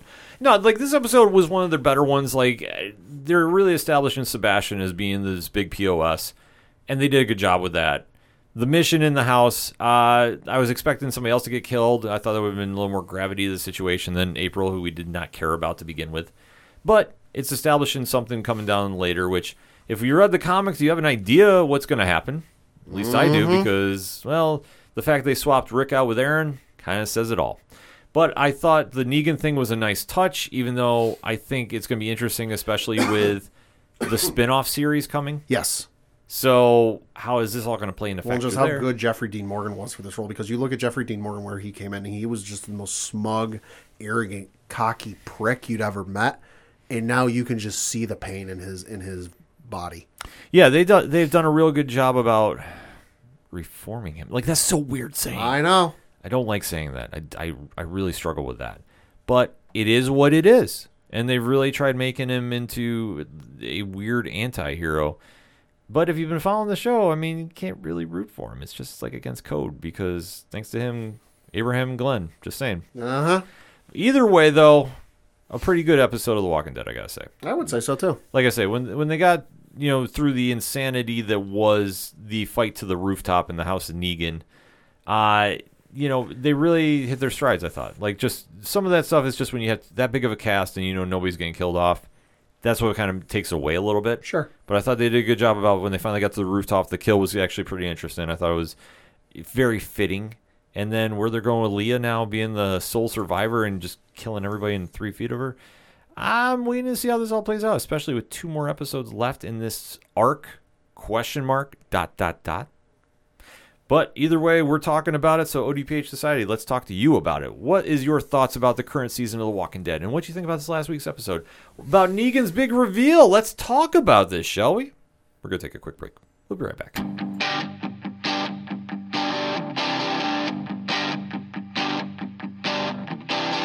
This is Tom from Tom Joe Lou, This is Matt from Sideroom Sounds. and you're listening to ODPH Podcast. Wanna go where no one knows my name, to the desert, the oceans, or the plains. 'Cause I wanna... Coming back for the final segment on this edition of the ODPH podcast.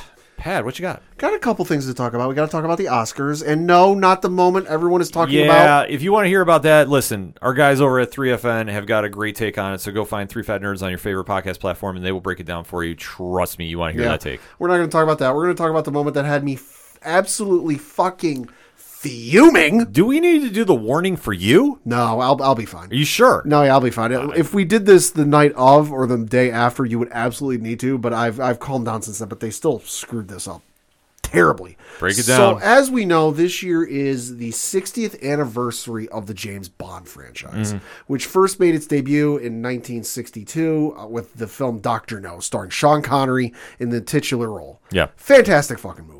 So it's been 60 years, and it was announced before the Oscars that, hey, we're going to be doing a tribute to the James Bond franchise. So I was instantly went, oh, this could be good. You kind of screwed the pooch during the 50th anniversary 10 years ago by, now partially screwed the pooch. At that point, every actor to have played James Bond was still alive. Sean Connery, George Lazenby, Roger Moore, Timothy Dalton, Pierce Brosnan, and Daniel Craig were all still alive. So I figured, ooh, that could be a really cool moment because I don't think it's ever been done before to have every living Bond actor on stage at the same time. What better time than the 50th anniversary of the Oscars to do it? They didn't do it, but we still got a wonderful rendition of Shirley Bassey performing Goldfinger live. So partially screwed the pooch. We got Shirley Bassey live, which I can't complain about. So I'm like, oh, hey, another opportunity. In the 10 years since, we've now lost 2 of the James Bond actors in Sean Connery and Roger Moore. So we're down to, you need to get going on this because, let's face it, these actors aren't getting any younger anytime soon. Let's hope they do it. 60th anniversary. So you can find the clip on YouTube, and I highly recommend you go watch it. They start out with Tony Hawk, Kelly Slater, and Shaun White on stage talking about the legacy of Bond and some of their favorite Bonds and go athletes. And I'm like, why do we have 3 action sports athletes on stage? Now, they're very accomplished individuals in their own right. I'm not trying to take that away from them. What I don't understand is why you had those 3 individuals on stage when you had Dame Judi Dench, who was M for I can't tell you how many movies, but since the mid-90s, from Goldfinger all the way through Skyfall. So you're talking at least 5, maybe 6 movies. I'm going to say 6. See, 5, 6 movies. You had Dame Judi Dench, who was M there. You had Javier Bardem, who was in Skyfall as the main villain. You also had Rami Malek who was the villain in the last Bond film, No Time to Die, all in the audience. Who better to intro anything James Bond related than the former head of MI6 in the films and two of the best villains they've done in recent memory? But no, we're going to go with 3 action movie stars. So I'm like, all right, fine, is what it is. They then go into a montage, which it's a montage of the famous lines, well, Bond, James Bond, do you expect me to talk? No, Mr. Bond, I expect you to die. And other action sequences, although I do got to say, boy, they did Pierce Brosnan dirty in that montage. Yeah. He's not in there a lot. I mean, you could say the same about George Lazenby, but hey, he was only in one movie. Yeah, that makes more sense. Makes But Brosnan got snubbed. Brosnan got snubbed, and they did it with Live and Let Die playing over it. Now, I will say, Live and Let Die is a fine song, and it's a good Bond song. The movie sucks. The movie's not that good. Yeah, it's a great song. But it's a great song. But playing Live and Let Die for anything James Bond related is fucking pandering. It's like putting on a Star Wars tribute video for the whatever anniversary of Star Wars and putting it to the Imperial March. Of course people are going to get excited over it. Mm. But then that was it. They play the montage, it gets to the end, and it's just this logo of James Bond logo, 60 years, and cut to black. No actors, no nothing.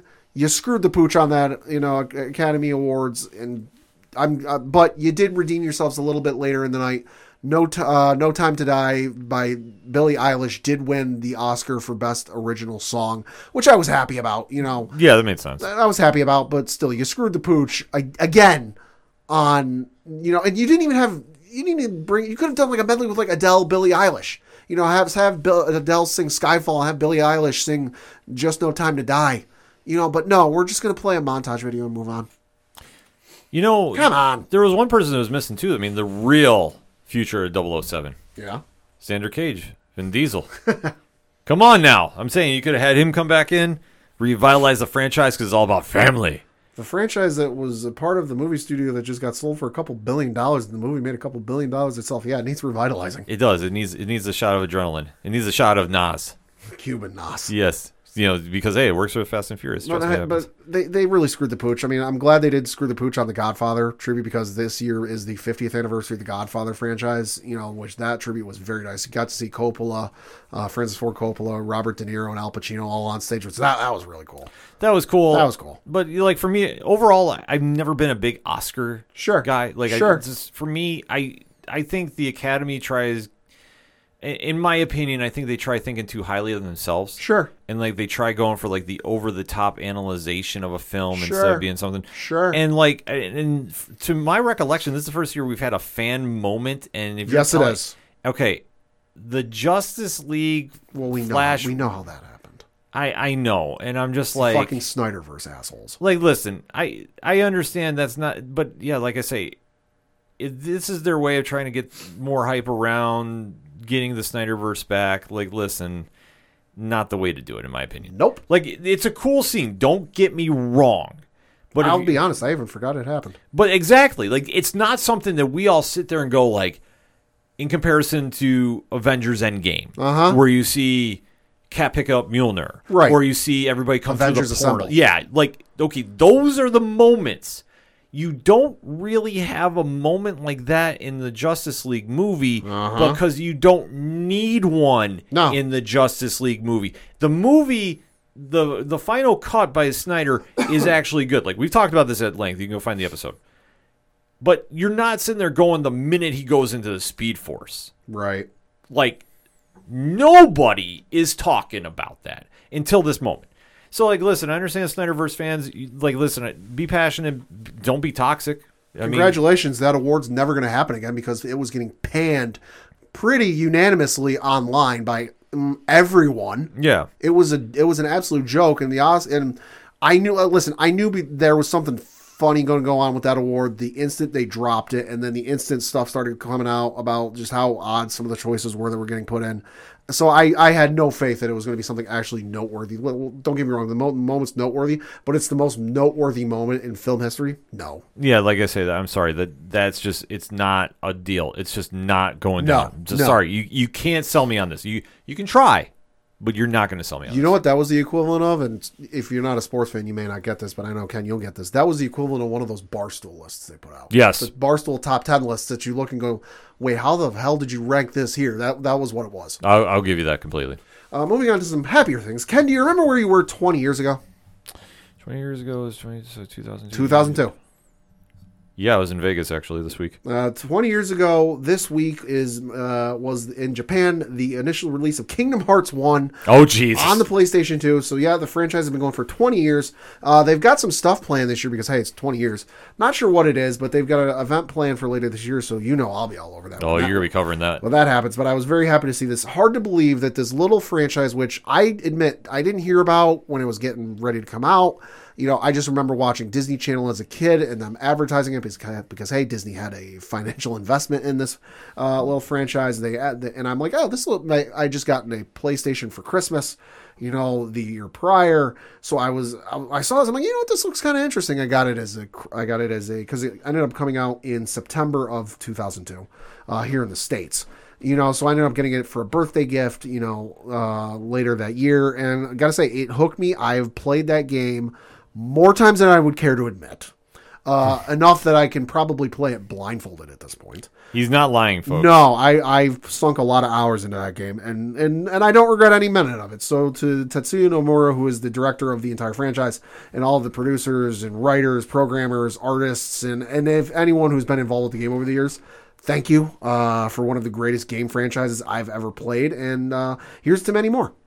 You and Tyler from 30 and Nerdy are the two biggest Kingdom Hearts people I've ever met. I believe it. I'm not meaning this as a slight. I mean, this is your fandom. So, for you guys, I know you're going to be celebrating. Maybe you guys should be teaming up to do a podcast retrospective for that. Because, I could definitely see that happen. But, yeah, it's for me, it hasn't sunk in that it's 20 years old. Oh, I know. It's wild. It feels like it's 10. Yeah. For me. I don't know, but that's just me. Sticking with some video game news, we got the unveiling of the new PlayStation Plus. Of course, this is the thing that's been rumored for a while. It's the PlayStation's version of the Game Pass. It's this new Spartacus, I believe, was the rumored project name for this thing. It was announced just yesterday as we record. And reading from the official PlayStation blog, it reads, quote, "Since launching PlayStation Plus in 2010, Sony Interactive Entertainment has been at the forefront of innovation with game subscription services.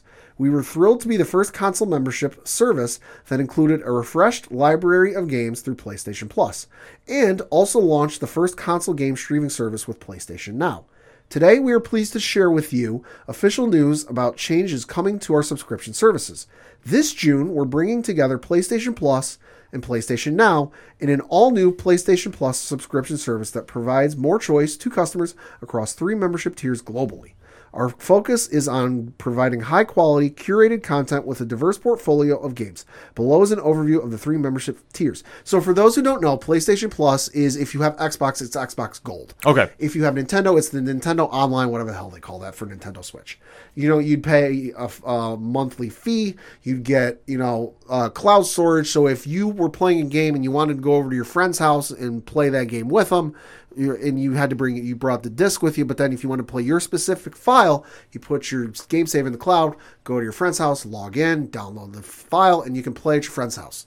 And also what they would do is they would offer 2 games a month, rotating, different game every month that you would be able to download and play whenever you wanted, and you kept those games for as long as you were a PlayStation Plus subscriber. Mm-hmm. So I've got games on if I were to dig up my PlayStation 3 and blow the dust off of it, I think Sonic, I got Sonic 2. Oh, jeez. As a PlayStation Plus game years ago. I could play all of Sonic 2 on my PlayStation 3.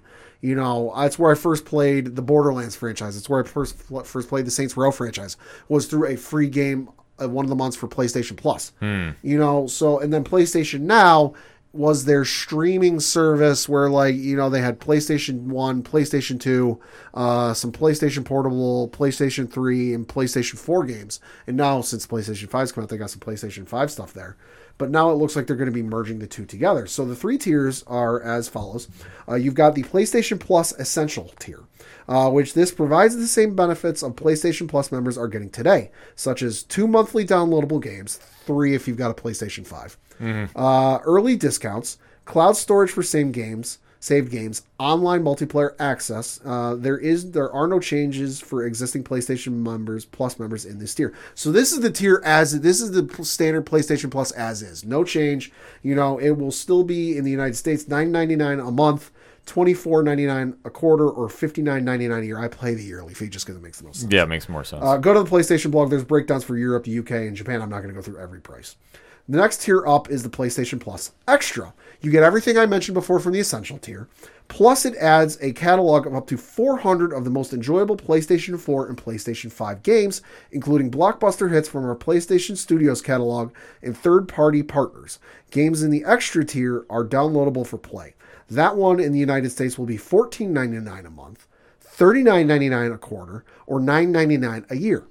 So then you've got the PlayStation Plus Premium tier. This gives you all of the benefits I mentioned before with the Essential and Extra tiers, plus it adds 340 additional games, including PlayStation 3 games available via cloud streaming, a catalog of beloved classic games available in both streaming and download options from the original PlayStation, PlayStation 2, and PlayStation Portable generations. Offers cloud streaming access for original PlayStation 2, PlayStation Portable, and PlayStation 4 games, offered in the Extra and Premium tiers and in markets where PlayStation Now is currently available. Customers can stream games using PlayStation 4 and PlayStation 5 consoles and PC. And then there will also be time-limited game trials will also be offered in this tier, so customers can try select games before they can buy. In the United States, this will be $17.99 a month, $49.99 a quarter, or $119.99 a year. So this looks kind of interesting. I'm definitely going to give it a whirl when it comes out in June, just because that's a lot of fun. Like, especially at the premium tier, like that's 700 games. That's crazy. That'll be available for $120 a year, which it's essentially double what I would be paying right now, because I pay $59.99 right now. But I'll definitely give it a whirl. I'll wait and see what they have offered, because if it's a whole bunch of games, and because there's some games on the PlayStation 2 I would love to play again that I simply can't, because hey, the PlayStation 4 is not backwards compatible. You know, the early PlayStation 3 was, but they soon discontinued it. You know, so I'll wait and see what it is, but I might end up giving this a whirl. It seems kind of interesting. Yeah, if I was into PlayStation, I'd be looking into this, but I'm an Xbox guy. Understandable. Yeah. Switching over to some TV and movie news, we finally got a release date and a bit of a poster for the upcoming Game of Thrones prequel, House of Dragon. Ooh. And this is premiering on August 21st, 2022. Interesting. So this comes to us via the official House of Dragon Twitter account. They gave the premiere date along with some images of the characters from the show. This is, of course, based on George R. R. Martin's Fire and Blood book that came out 5+ years ago, something like that. I lose track with it. Yeah, reading from an article on IGN.com, it reads, House of Dragon is a 10-episode HBO series that is set 200 years before the events of Game of Thrones and will follow the story of House Targaryen. Fans of the Game of Thrones and the Song of Ice and Fire and Ice, will know that that is the family of Daenerys Targaryen. House of Dragon stars Paddy Considine as King Viserys the First Targaryen, and Emma Darcy as Princess Rhaenyra Targaryen, alongside Olivia Cook, Matt Smith, Rhys Ifans, Steve Toussaint, Ev Best, Sonia Mizuno, Fabian Frankel, Graham McTavish, Ryan Core, Jefferson Hall, and more. Martin himself has already seen a rough cut of the show's first episode and shared that he loved it. He said, I am anticipating House of the Dragon pretty eagerly myself, for what it's worth, Martin wrote. Okay, I am hardly objective, and I know a lot of you will be seeing. I wrote the book. Also, mum's the word now. Don't tell anyone. I've seen a rough cut of the first episode and loved it. It's dark, it's powerful, it's visceral, just the way I like my epic fantasy. Close quote. So we finally got a release date, finally got some look at it. Interesting of note, this does come to us from Warner Brothers, which this is premiering 2 weeks before the Lord of the Rings series. Yeah. Just saying. Interesting timing on this. Just saying. Interesting. Should be good though. I'm listen, for as bad as the final season was of Game of Thrones, the producers from the Game of Thrones series aren't involved in this in any way, shape, or form, so it might actually be good. Yeah, I'm going in with this with a low bar. So am I. Yeah, like I'm not super amped about this, but I'm going to watch it. I'm just going in with extreme low expectations. And I think HBO would be smart to realize that, and that's not true just for us, the podcast, but for pretty much the entire world. No, for us first. We're kind of big deals. Yeah, kind of. Next up and lastly, got some streaming news because, of according to the folks over at Variety, the Spy Kids franchise is getting a reboot at Netflix. What? Yeah, so the article from Variety.com reads, Carmen and Junie Cortez, welcome to Netflix. The streamer has closed a deal to reboot Spy Kids, the early 2000s action-adventure franchise about a family of super-secret agents. Skydance Media had recently optioned the rights to Spy Kids with the intention to reimagine the franchise for today's audiences, but the film has newly landed at Netflix. The still untitled movie will premiere on a yet-to-be-determined date. Spyglass Media owns the Spy Kids franchise and remains on board. Robert Rodriguez, who created the original series, has returned for the upcoming reboot, which he will write and direct. Plot details have not been revealed, but the next generation of Spy Kids will revolve around the activities of a multicultural family. The original Spy Kids movie centered on Carmen and Junie Cortez, played by Alex Penavega and Daryl Sabara, two young kids aware that their parents, Antonio Banderas and Carla Gugino, work for the Organization of Super Spies. Eventually, the Cortez children join in the family business of espionage. Casting for the upcoming reboot has not been announced. The first film was popular among younger and older audiences alike, grossing $147 million at the global box office in 2001. It spawned 3 theatrical release sequels, 2002's The Island of Lost Dreams, 2003's Game Over, and 2011's All the Time in the World. Collectively, the franchise has generated more than $550 million worldwide. I'm actually interested in this just because this came out right when I was about the same age as the actors and Carmen as Alexa Penavega and Daryl Sabara were. Like, I remember reading the book as a kid. I loved the movies. You know, I saw all 3 on home video at home. You know, if it was on TV when I was a kid, I'd usually stop and watch it. So I'm interested to see where they go with this. I'd like to see them kind of not necessarily connect back to those original movies, but I'd like to see some of the actors and actresses maybe make a cameo. And it's always fun to tie back to those. Yeah, like, I'll be honest, when you just announced this, I'm like, this is kind of like an uncharted water here. Yeah. Because I was not expecting this neither was resurrected by any means. No. But like I said, I remember seeing them way back when. Yeah. I mean, they're good for their time. Yeah. So, you know, maybe I'll peruse this. I mean, I'm not like super, you know, like crossing this off of my calendar, but I'm not hating on it either. So. Sure, it could be interesting. But Robert Rodriguez, the creator and the original writer, is involved. Should be good. Yeah, that's what I say. Anything he touches is pretty much gold with me. Uh-huh.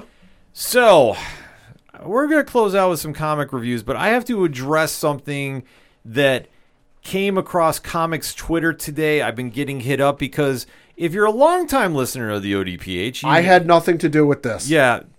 There was some news involving Ben Reilly, a.k.a. the Spider clone, a.k.a. the Scarlet Spider, who I am not a fan of. If you have any merchandise, hit me up on Twitter. I will figure out how to get it to him. Yes, and I'll probably be smashing it left and right because I do not care for the character any which way, shape, and or form.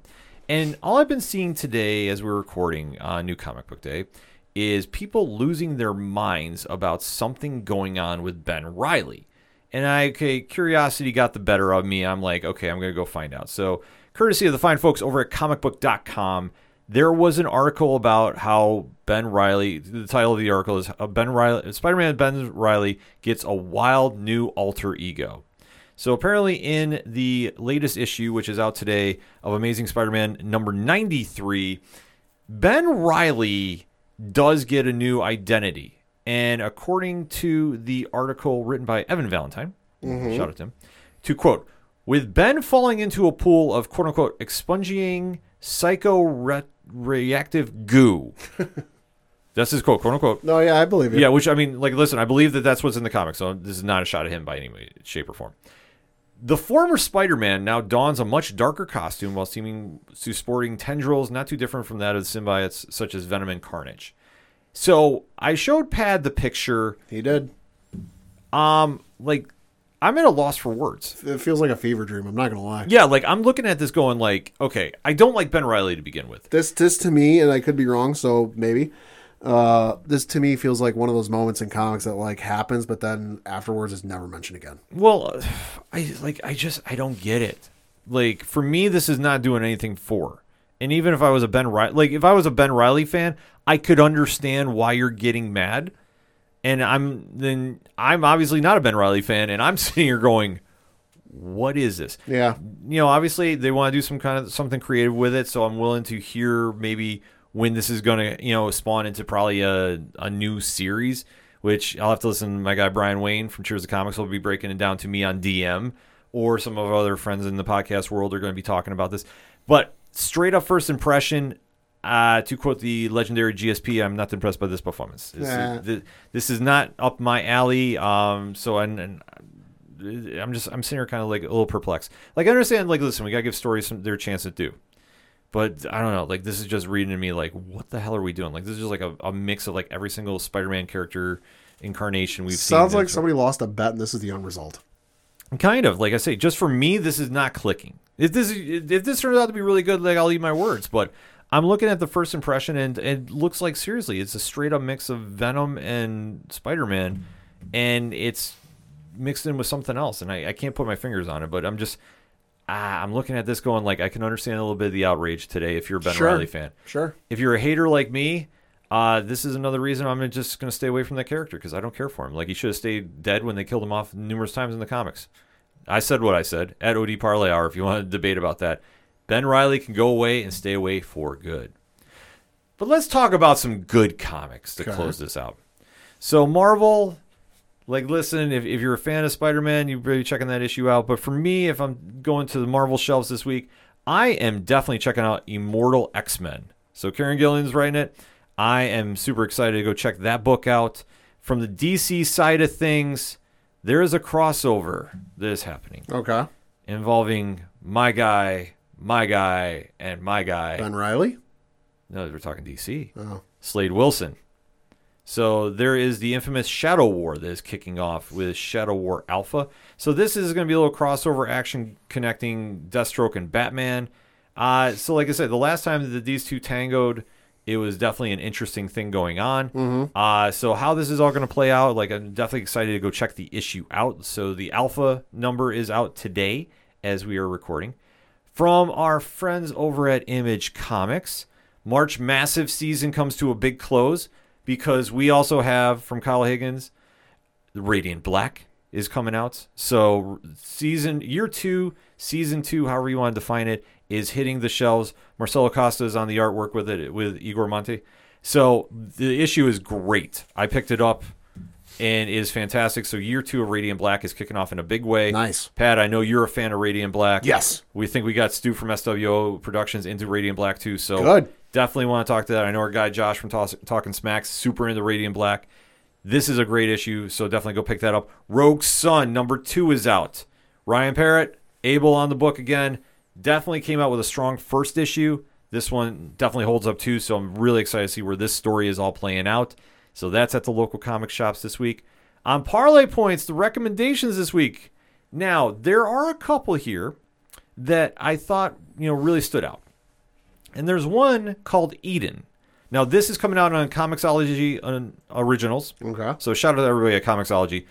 They're putting out some great stuff there on the Originals line. The book is also slated to be going to print via Dark Horse Comics, much like how Scott Snyder's line is going. Right. This book is due out on July 12th. And this is a very cool book. It's written by Matthew Arnold. And some people might know him as the creator of Emerald City and Siberia, respectively, for NBC. Okay. It rings a bell, yeah. Yeah, so this is his book. It's coming out. Ricardo Bercelli is on the artwork. And it is a very cool book. Like, at first glance, I was like, I'm not sure what to expect from this, to be honest with you. But it's the story of this couple. One's a senator, her husband's a sheriff, and they get framed for a crime they didn't do. Sure. And in this timeline, they're debating about cryogenically freezing inmates. They get frozen, and then they are frozen for like 1,000 years. Oh, okay. So some Futurama type stuff. Yeah, but except the world has kind of gone back and like restarted itself. So it's like almost like in prehistoric times. Yeah. It's a really cool vibe. Like, I got to admit, when I first was reading this, I was like, okay, I'm really not sure where to go. There are so many twists and turns in this book. Like, especially when we get to the final arc, they are doing some really badass things with this book. And I can't stress it enough. Like, this is something that I was blown away by reading. Like, I give it a very high recommendation this week because you're not going to see how it's coming with the ending for it. And right now, like I say, it's on Comixology Unlimited, or Originals right now. So, but I recommend the Unlimited package too. Like, that is something I'm so happy I spend the money on each month. It is well worth it, and I'm probably going to pick this up when it comes out in print too. Like most of the stuff that they have coming out in print as well. So that's a high recommendation. Obviously, our friends over at Valiant coming out with the heat as well. My favorite book on their line right now, The Harbinger, is back with a new issue. So Harbinger number 6 is out by Colin Kelly, Jackson Lansing, and Robbie Rodriguez. Crushing it again. If you're a longtime Valiant reader, you're going to appreciate the cameos in it. Really cool stuff going on with this book, especially a cliffhanger ending I don't want to spoil because it's that badass, Pat. Nice. It's amazing. Nice. Like, I was like, wait, what are we doing here? And the final pick I have for this week, one of the books I've been getting into, and like I'm telling you, the hype is real about this book. Something is Killing the Children. So James Tynion, Werther Delretta, and Miguel Matero, and world designer on this, and absolutely crushing this book. Absolutely crushing. I apologize if I messed up anybody's name. This book lives up to the hype, and obviously we talked about House of Slaughter in the past too, the spin-off book from this. Now we're back to the flagship show, and like I'm telling you right now, this book is coming with it. They're setting up something really big. I don't want to spoil anything about it, so that's why I'm telling you, go check out the Parlay Points blogs, because I give you my spoiler-free reviews for the most part. I give you the warnings in there as well. And go to the comic shops and go pick this up. You definitely want to add these books to your collection, because anything that we post on Parlay Points, I read and I buy. So that's the personal recommendation to you, that I'm not serving anything that's fluff. I recommend these books because I go get them, or I would go get them. That's what I'm saying with this. So all of that, definitely go support your local comic shops. Go support your local independent comic podcasts. And definitely go read some comics, people, because it's fantastic. That'll be Inside Pad. The music you heard on this edition of the ODPH is that a shout of the robots. They read comics. I know this for a fact. This is true. Yes, and they got some stuff in the works on their Patreon. But, Pat, how do I find out about them? ODPHpodcast.com. Right on. Swinging over to music section. Check out everything going on with Shout. Everything going on with Floodlands. Second Suitor. Tom Jolu. Yard Party. The list goes on and on. Brian Wolf, too. I keep on wanting to say Fair City Fire, but I know that that's on hiatus right now. So, either way, any band that you go find on the music section, we recommend personally. That's another one. We go support them as well. Also, while you're at the website, you check out the directory. Pat, how many providers are we on? 16,804. Correct. So if we're not on your favorite provider, we want to know. So that's how we go about this. Parlay Points, like I discussed. Something's Killing the Children by Boom Studios. Shout out to Boom. Boom is doing some big things. If you're not on board with them, I got to tell you, get on board with them. Valiant Comics, Valiant Entertainment, Comixology, doing big things. You can read all about the blogs. You can read the wrestling blogs. I hear we have a blog coming from Dre. Our guy Dre Driven is dropping something. We're waiting on that. We're also going to the classified section while you're at the website. You check out everything going on with the friends of the show, such as 8122 Productions. Doing big things going into that 4-year anniversary, especially on the Patreon, just saying.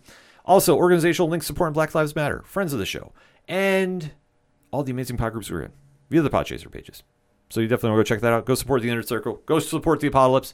And, of course, 607 Podcasts, because we do big things. The TeePublic Store. All that and so much more. I'm forgetting so much, Pad. Like, seriously, that's how loaded the website is. You know this. There's a lot there. There is a lot there. So, odphpodcast.com for everything that is the ODPH. That's all I got for this week. So, for the one and only Padawan J. Thank you. See, I'm too wound up talking about Ben Riley. See, that's how I'm ending the show, with anger. Anger, folks. But a little bit of thank you to you. Because thank you for listening to the ODPH podcast as always. My name is Ken M. We will catch you next time.